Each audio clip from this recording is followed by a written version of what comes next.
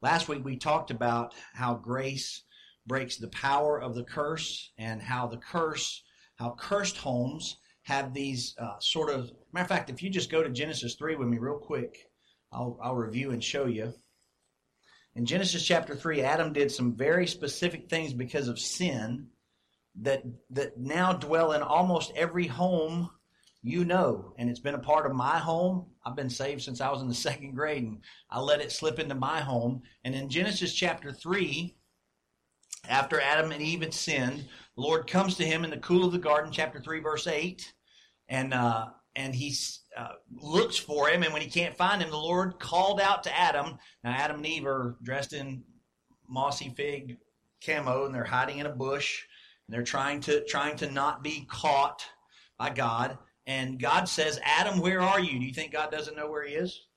Created the garden, created the earth, created the universe, created the man, created the bush, created the dirt that he's standing on. He knows right where he is. God asks us questions to get us to learn, to teach us things. He asked questions to teach us. God knew exactly where Adam was, and he wanted Adam to know, you're not where you belong. We normally walk together right here down this path. Adam, why are you not in the path? Well, because I'm hiding. And so God figures out he's hiding. And he said, I heard the sound of you in the garden, and I was afraid because I was afraid I was naked. So I hid myself.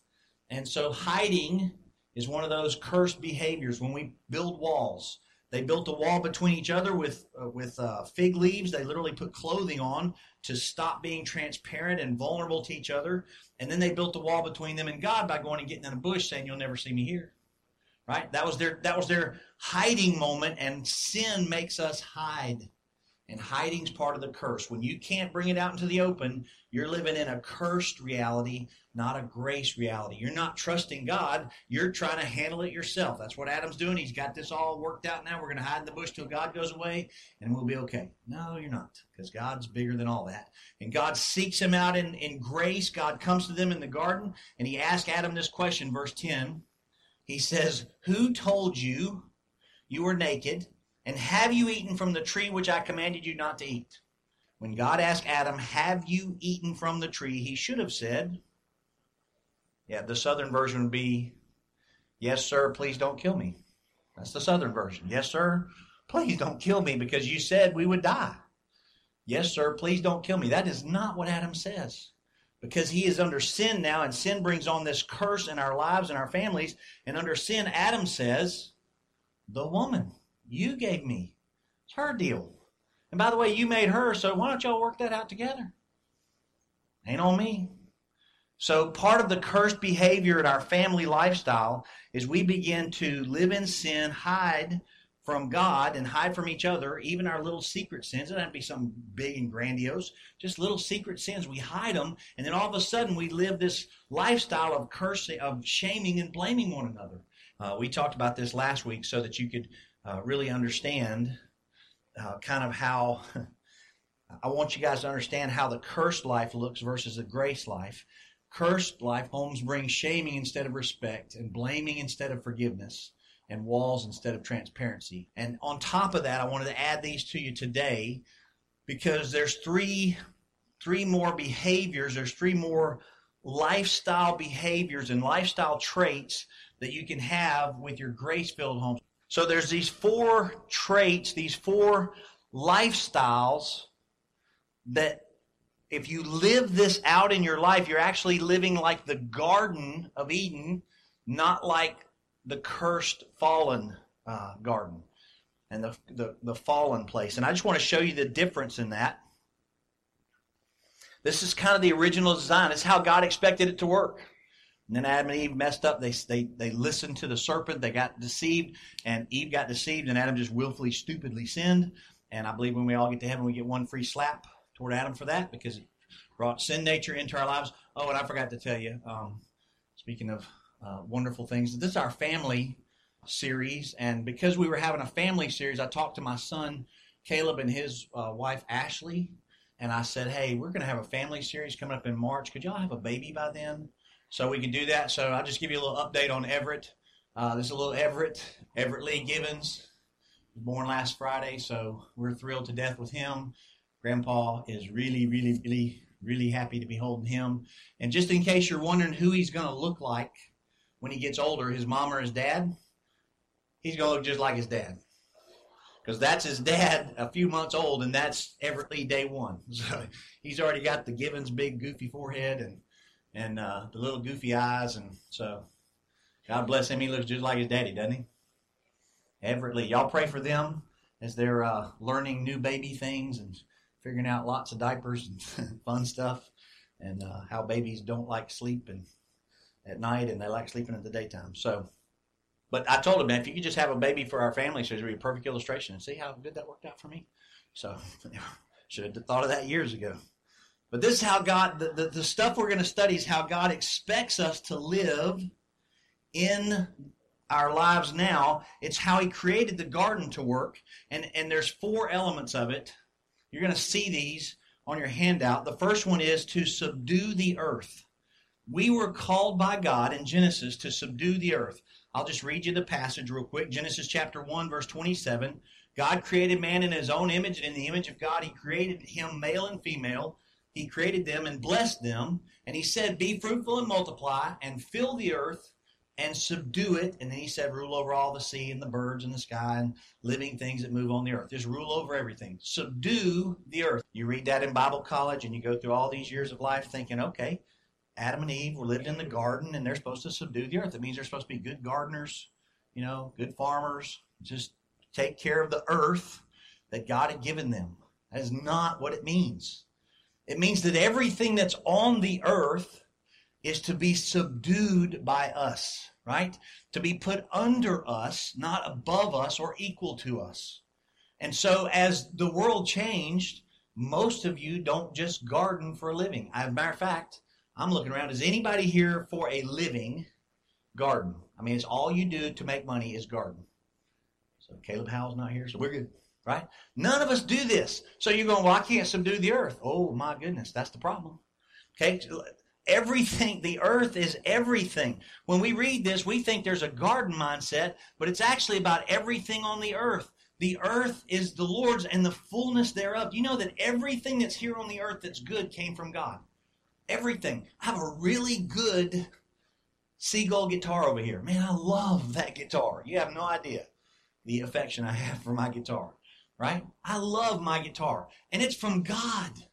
It was given by God. God taught somebody one day how to take what they said eventually was cat guts, string it over a wooden box and make it make sound, right? That's from God.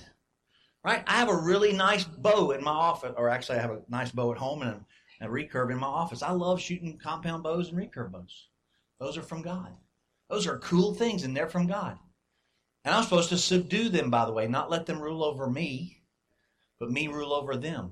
I have a really nice F-150 truck, 346,000 miles on the original engine. I probably just mojoed myself right into it not starting today, but that baby just goes forever. It's an awesome truck, right? That's a gift from God. And I'm supposed to subdue everything on this earth. Here's the problem. A lot of times we let electronics or computers or anything get in the way, and all of a sudden, whether it's becoming a part of our control, we have secular wants that we want, and we think our spouses and these things are going to provide for us, and they're not. And we flip them upside down and make them so important that they're not subdued anymore. They're not under the rule of the earth. They're over us. And whether it's a career, whatever you're looking for, God doesn't want to let anything on earth be in control of you. Not Satan, not your wants, not your spouses, not your cell phone or your money or your fame. Oh my gosh, how many people let their cell phones control their lives these days, or their electronics? But we're to subdue all the earth. Look at 1 John chapter 2, verse 15. If you mark things in your Bible, highly recommend you physically underline this verse. 1 John 2, verse 15. Do not love the world, nor the things in the world. The things in the world. Here's how you can mess up your home life and get it out of Garden of Eden grace into curse. Love something of this world more than you love God. And I mean anything.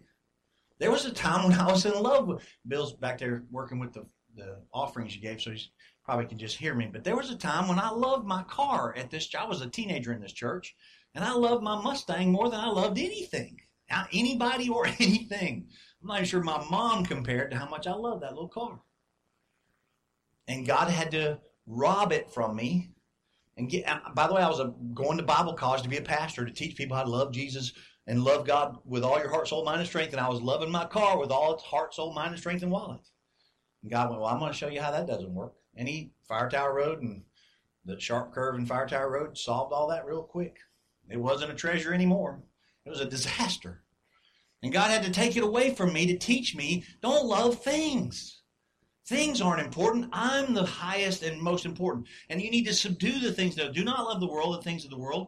If anyone loves the world, the love of the Father is not in him. For all that is in the world, the lust of the flesh, the lust of the eyes, the boastful pride of life, not from the Father, but from this world. The world is passing away, and also its lust. But the one who does the will of God will live forever. When an adult lives with material things or prosperity, a prosperity lifestyle, like I got to have this, and if that's a predominant goal, if the things of this earth become a predominant goal to you, you are cursing your family and yourself. I promise you, you are. You are damaging everything. I'm not saying it's not nice to want nice things. It's not wrong. It's not wrong to like nice things. I'm saying if that becomes your passionate pursuit, and you can't let go of it, it's more important to you that you have a really nice piece of furniture, a really nice house, or a really nice car, or really what. If you can't let go of it, you are living under a curse. And you're not subduing the earth. The original intent of God was for us as creation to live above all of that. And you know what God calls the Christians in the New Testament to do? Let go of everything. Let go of everything. If you have two cloaks, give them away. The Bible says just let go of everything. It's a huge problem in our American culture because we love to be comfortable and we often make things the most important. So the challenge is that the world has great power and influence over us, and we got to be careful not to let it influence us. We have to love God more than the world. You want to overcome habitual sin? I'm not talking about it may be addictive sins like some of us struggle with, but there may be some tiny little habitual nagging sin that's been with you all your life, and it's that secret sin that stays in the closet, and it just you never can get a handle on it. You want to overcome it? Tell yourself this. I had to come to this place. Actually, God had to explain this to me. God told me at one point, you love that sin more than you love me. No, Lord, I don't. I love you so much it's ridiculous, Lord. I mean, I'm passionately in love with you.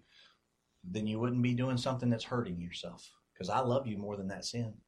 I love you enough to pay for it, but you love the sin more than you love me. And it becomes an idol to us. If we will love it more than Christ, we're in trouble, and we're not living the freedom of the garden out like we're supposed to. So we have to love Christ more than our sins.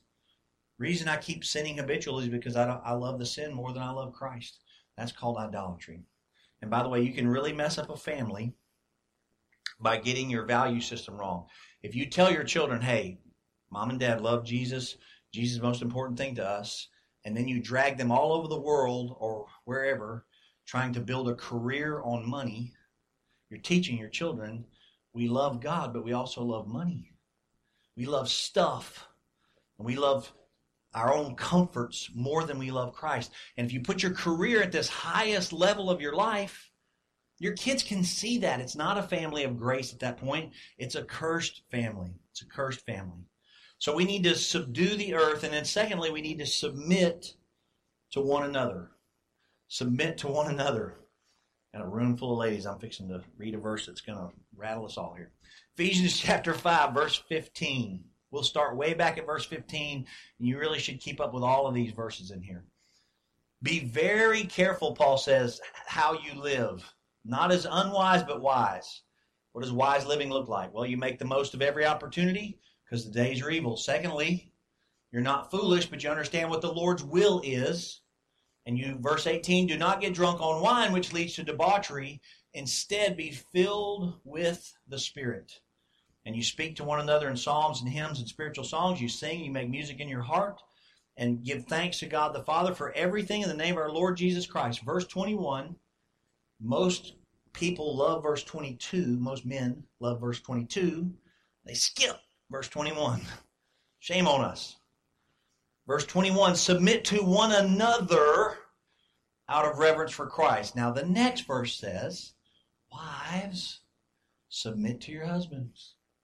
Right? And then the wives always go, yeah, but the next verse says, husbands, love your wives. Right? You got to slam them back. Got to get that verse in and just punch them with the word. Right? So, but we're not, everybody's missing the point. The whole point is the verse before all that.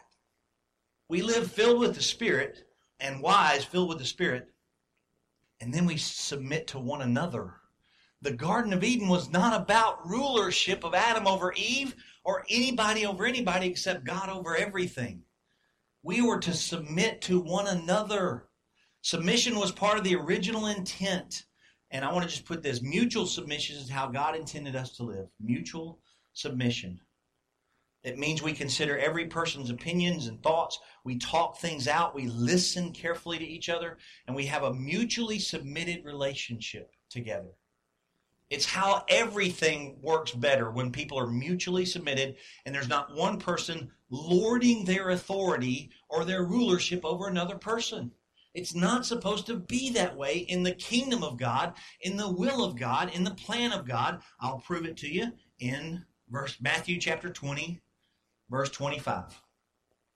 Jesus called them to himself and he said, you know that the rulers of the Gentiles, the world, lord their authority over them. Their rulership is lorded over them, and great men exercise authority. It's not that way among us.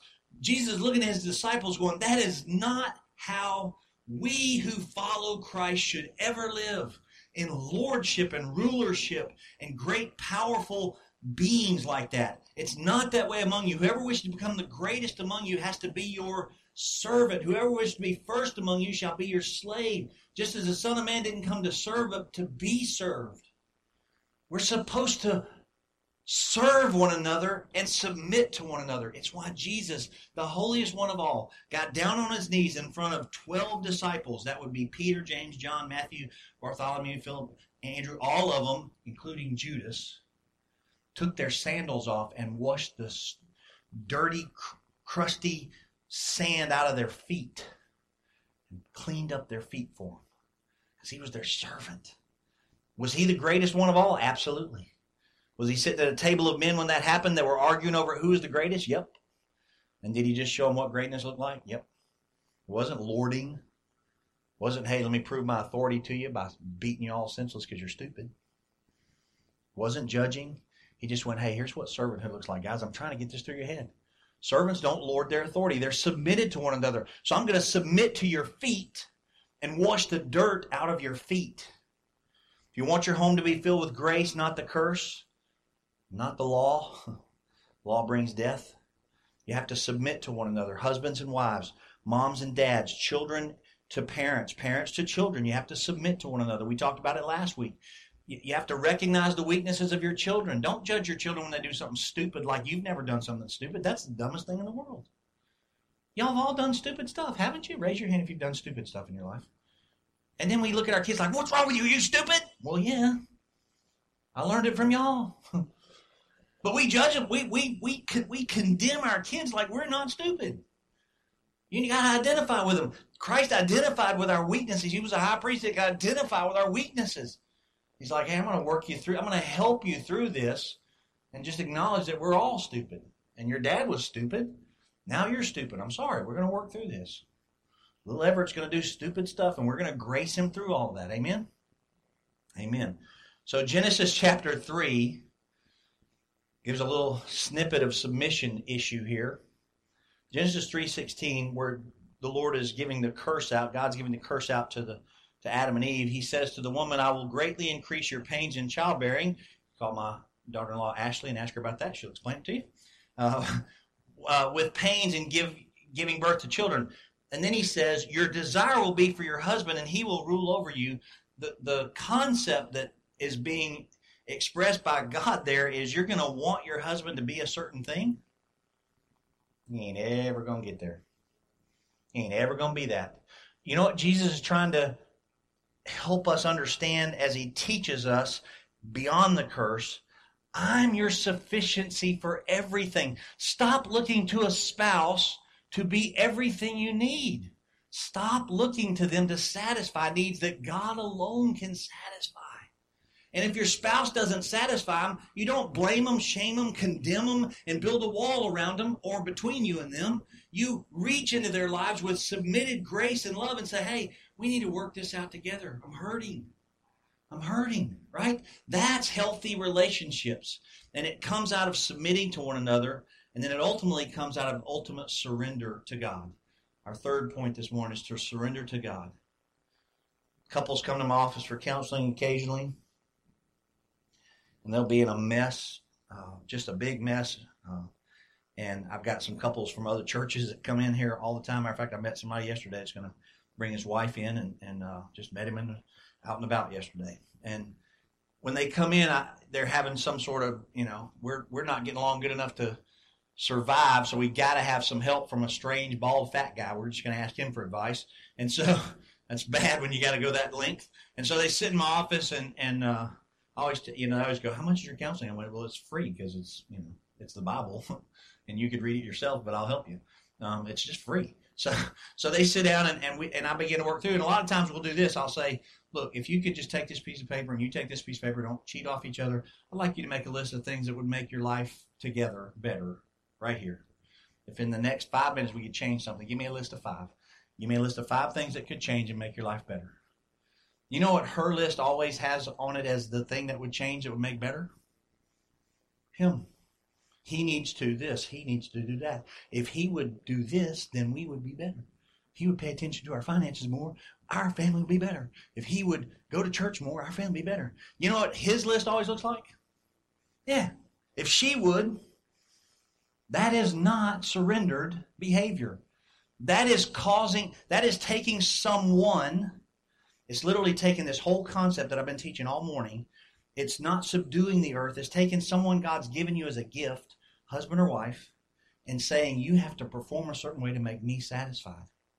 And Jesus is telling us all through the Bible, I'm the one that gives peace, satisfaction, joy, hope, strength, courage, and help. I'm the source of what you're looking for. If you're trying to draw it out of them, you're going to suck the life out of them doing it. Does it make sense? You can't suck the life out of somebody else. And so when people give me those lists and I pass them back in, I go, all right, now here's a question. I wad them up, I throw them away. What if he never does all that, and what if she never does all that? Are y'all done? Because that's the dumbest thing in the world. If you think controlling somebody's behavior is going to make you feel better, it's not. That's unsubmitted, unsurrendered, and subdued behavior. It's pre-garden. It's post-garden. It's just cursed behavior saying, I'm demanding of you that you make me better. And you fix me and you help me. That's so unhealthy. And everybody in this room's done it. So don't look at me like don't even look like you feel guilty about it, because we all do it. It's unhealthy for us, though. We got to break the curse in our homes to do that. We can't draw life and energy from one another. We have to draw life from Christ. We have to draw life from Christ. Luke chapter 9, Jesus was saying to them all, if anyone wishes to come after me, he has to deny himself, take up his cross daily, and follow me. Whoever wishes to save his life, and he will lose it, shall lose it. Whoever loses his life for my sake is the one who will save it. Our camp t-shirts this summer, a little prelude to our camp t-shirts this summer, are going to say, ask me how I lost my life. That's a great question, isn't it? I'm hoping people witness like crazy off of that t-shirt. Ask me how I lost my life. I gave it away. I gave it to the one who said he'd give me everything I ever needed. That's what we're supposed to do, is surrender ourselves fully to him. Deny ourselves of everything. Die to ourselves. Take up your crosses. Die to yourself and fully follow him. And surrender. Follow him. Surrendered is the behavior that God intended Adam and Eve to do all along. When they were surrendered to God, the garden went really well, by the way. No thorns, no thistles, nothing hard to grow. Plants just made food for them. Animals were fun to play with and ride and name and have fun with. Life was good. When they flipped it upside down and said, we're not going to surrender to you anymore, we're going to surrender to our will. My will is going to be more important than yours, and my will says I can eat that tree. Even though you said I shouldn't, I'm going to unsurrender myself to you and surrender myself to me now. And Eve surrendered herself to the serpent. And when that happened, it messed it all up. And how do we get back there? We have to live fully surrendered. If you want your life to be way closer to Garden of Eden than cursed behavior, you have to go back to the place where you say, I will live fully surrendered to Christ. Everything, my career, my values, everything. If you're not living a grace-filled, grace-satisfied life, you're counting on others to fill and satisfy you, you will be empty in your heart and your soul all the time. Okay, if you're not living out a grace-satisfied life, you're drawing your hope, your help, your strength, your courage, you're drawing your peace that passes understanding. You're drawing your happiness and your joy from Christ, which is an endless supply. He is a living well, bubbling forth with streams to offer to us. He'll never end. If you're not drawing your strength from that, then you're not going to have a satisfied life. You're going to find emptiness all the time, and you're going to be searching. John 15, verse 5, most of you probably know this verse. I am the vine, you are the branches. He who abides in me and I in him, he bears much fruit. For apart from me, read the last line to me, apart from me you can do. So I can't do anything if I'm not drawing my strength from Christ. He's the tree, and I'm the branch, right? I'm supposed to be drawing my life from him. And when I fail to do that, I'm in huge, huge trouble. 2 Corinthians 12. Paul's praying in 2 Corinthians 12 for God to deliver him from a thorn in the flesh. Nobody really knows what that is. When we get to heaven, we can sort it all out. Lots of theories. But he's praying for God to deliver him, and God goes, nope, not going to do it. You need a good thorn. You need a good thorn. Wow. You need a good thorn. And he said to me, chapter 12, verse 9, God said to Paul, my grace is sufficient for you. Y'all see that in your Bibles? My grace is sufficient. You should mark that word. My grace is sufficient. For my power is perfected in weakness. Paul says, therefore, I'm going to boast in my weaknesses so the power of Christ could dwell in me. The word sufficient in the original language means enough. Grace is enough to carry you through this thorn, Paul, to take you through the hardest times you've ever been through. Grace is enough. It is enough. Grace is all you need. It's all sufficient. It's so good that we can boast in weaknesses. We can say, man, I don't have enough energy to do this. Thank God for grace. I can boast in my weakness. I was at the mission yesterday, and Mission of Hope yesterday morning for chapel, and then I went back for some services they were doing, and I had about 5 guys come up. We just started talking. I've been ministering to them, and they just started telling me how the teaching that they get when we were teaching some of this has really helped them in their home, and it was just really complimentary. And one guy goes, man, it's like you were just made for this. And I looked at him and I said, you got to be kidding me. I said, I'm the guy that failed public speaking. I'm so introverted. I hate being up here and y'all all looking this way. If y'all could look that way while I taught, I'd feel so much better, honestly.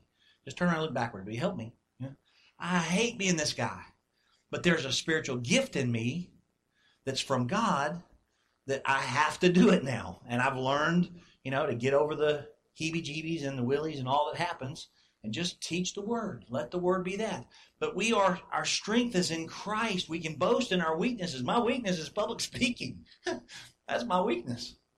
I'm terrified of all that. Paul says, matter of fact, here's a really cool deal. So grace is enough. I want you to say out loud to me, grace is enough. Grace is all I need. And that's what it says. My grace is sufficient. There's a step beyond that, though. 1 Timothy chapter 1, verse 12. Here's what Paul says. 1 Timothy 1, verse 12. I thank Christ Jesus our Lord who has strengthened me because he considered me faithful, putting me into his service. Even though I was, and here's Paul's little elevator testimony that we talk about at our church all the time. Even though I was formerly a blasphemer and a persecutor and a violent aggressor, man, I got a past that would make a woman blush. I did some horrible, horrible things. Yet I was shown mercy because I acted ignorantly in unbelief. Now here's the phrase, chapter 1, verse 14. And the grace of our Lord was more than abundant. That word means more than sufficient. He doesn't just give you enough. You know what He gives you? Way more than you need. You can't outdo His grace. That's why we have to have grace in our homes. He will give you all the grace you need, and we surrender to Him to get that grace. We have to surrender to Him. Paul says, I have more than enough. Grace is more than abundant for us if we are to live and love and learn about grace. If we fall in love with the cross of Christ, the greatest moment of grace, if we fall in love with the salvation in your Savior, it will fill you all your life up. It'll fill you so full, you will never have to suck the life out of another individual. And if you don't, you're always going to be looking for somebody you can suck the life out of. You're always going to be looking for the next guy, the next woman, the next person, the next boss, the next career, the next thing that's going to give me energy in life. But if you find grace, if you find the grace of our Lord Jesus Christ and the beauty of His cross, if you find that and cling to it with all your might and love Him with all your soul and all your strength and all your might, if you will do that, you will never hurt another person by trying to suck life out of them. You'll actually be the life giver in the relationship, the life giver. Lastly, we just have to serve I'd put serve everybody. I think that the most important thing you can do on the planet is just to serve everybody. Galatians chapter 5, verse 13. You were called to freedom from the law and from a set of rules that make you good. So you never be good enough. You were called away from trying to prove yourself to God. You never have to prove yourself to Him. That's what Matt Chandler was saying in that pre-roll video we did before the sermon. You never have to prove yourself to Him. He's not disgusted by our behavior. He's not disappointed He chose you. Right? So we don't have to prove ourselves. We were called to freedom. Don't turn your freedom, though, into an opportunity of the curse or of the flesh. Don't live in the flesh because you're free from all that. But take that freedom and turn it into agape. Turn it into God's love. By love, serve one another. Just everybody you can serve. And I mean everybody. Serve everybody that you can possibly serve. By love, serve one another.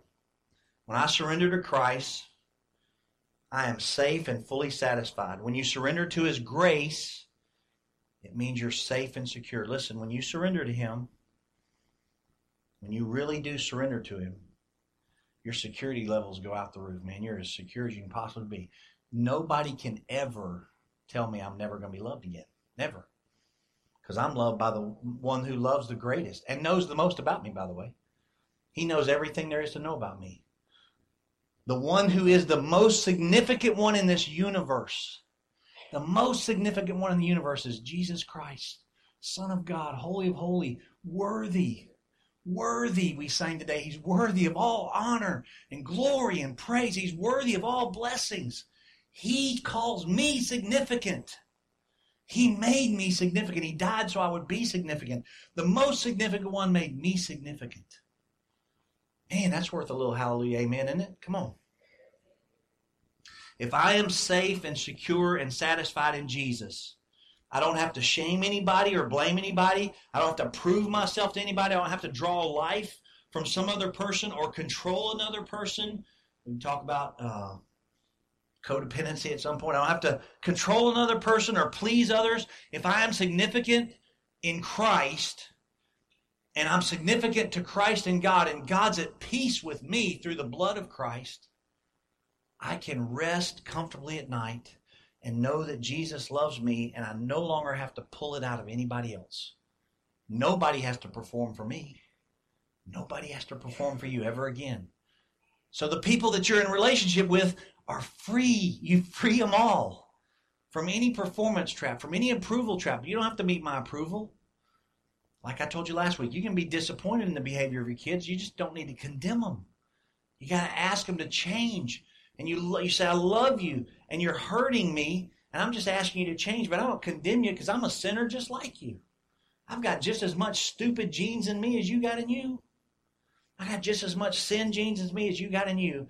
I just want us to go to Christ and get help. We run to the throne of grace where we find help in our time of need. So let me give you a couple of quick carry-outs. They're really easy. Things you can just take home where you like when you're at the restaurant. You just take something home. Take a little bit of stuff home with you today. You should evaluate this week whether you're trying to control other people and find life and joy in other relationships or other things other than Christ. And man, if you ask the Lord to point to those, He will. It's painful. I do it on a regular basis.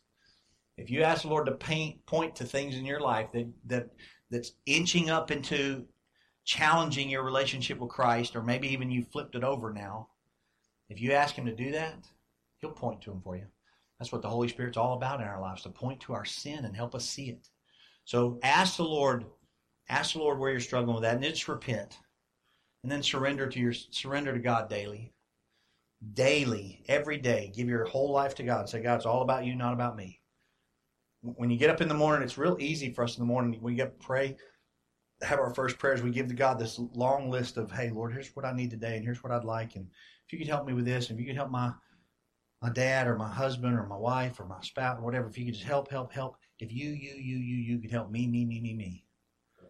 And He loves doing that, by the way. He doesn't mind doing all that. But you want to be a great friend to your greatest friend? Wake up in the morning and say, Lord, what can I help you do today? It's just the other way around. And you know all my needs anyway, so what can I help you do today? What would you like me to do on behalf of you today? And you know what He's going to tell you? Love. Love me with all your heart, soul, mind, and strength. Put no idols in front of me. Nothing. Not a phone, not a car, not a place to live, not a friend. Put nothing in front of me. And everybody you see, love and serve them with agape, with God's love poured out into their lives. Amen?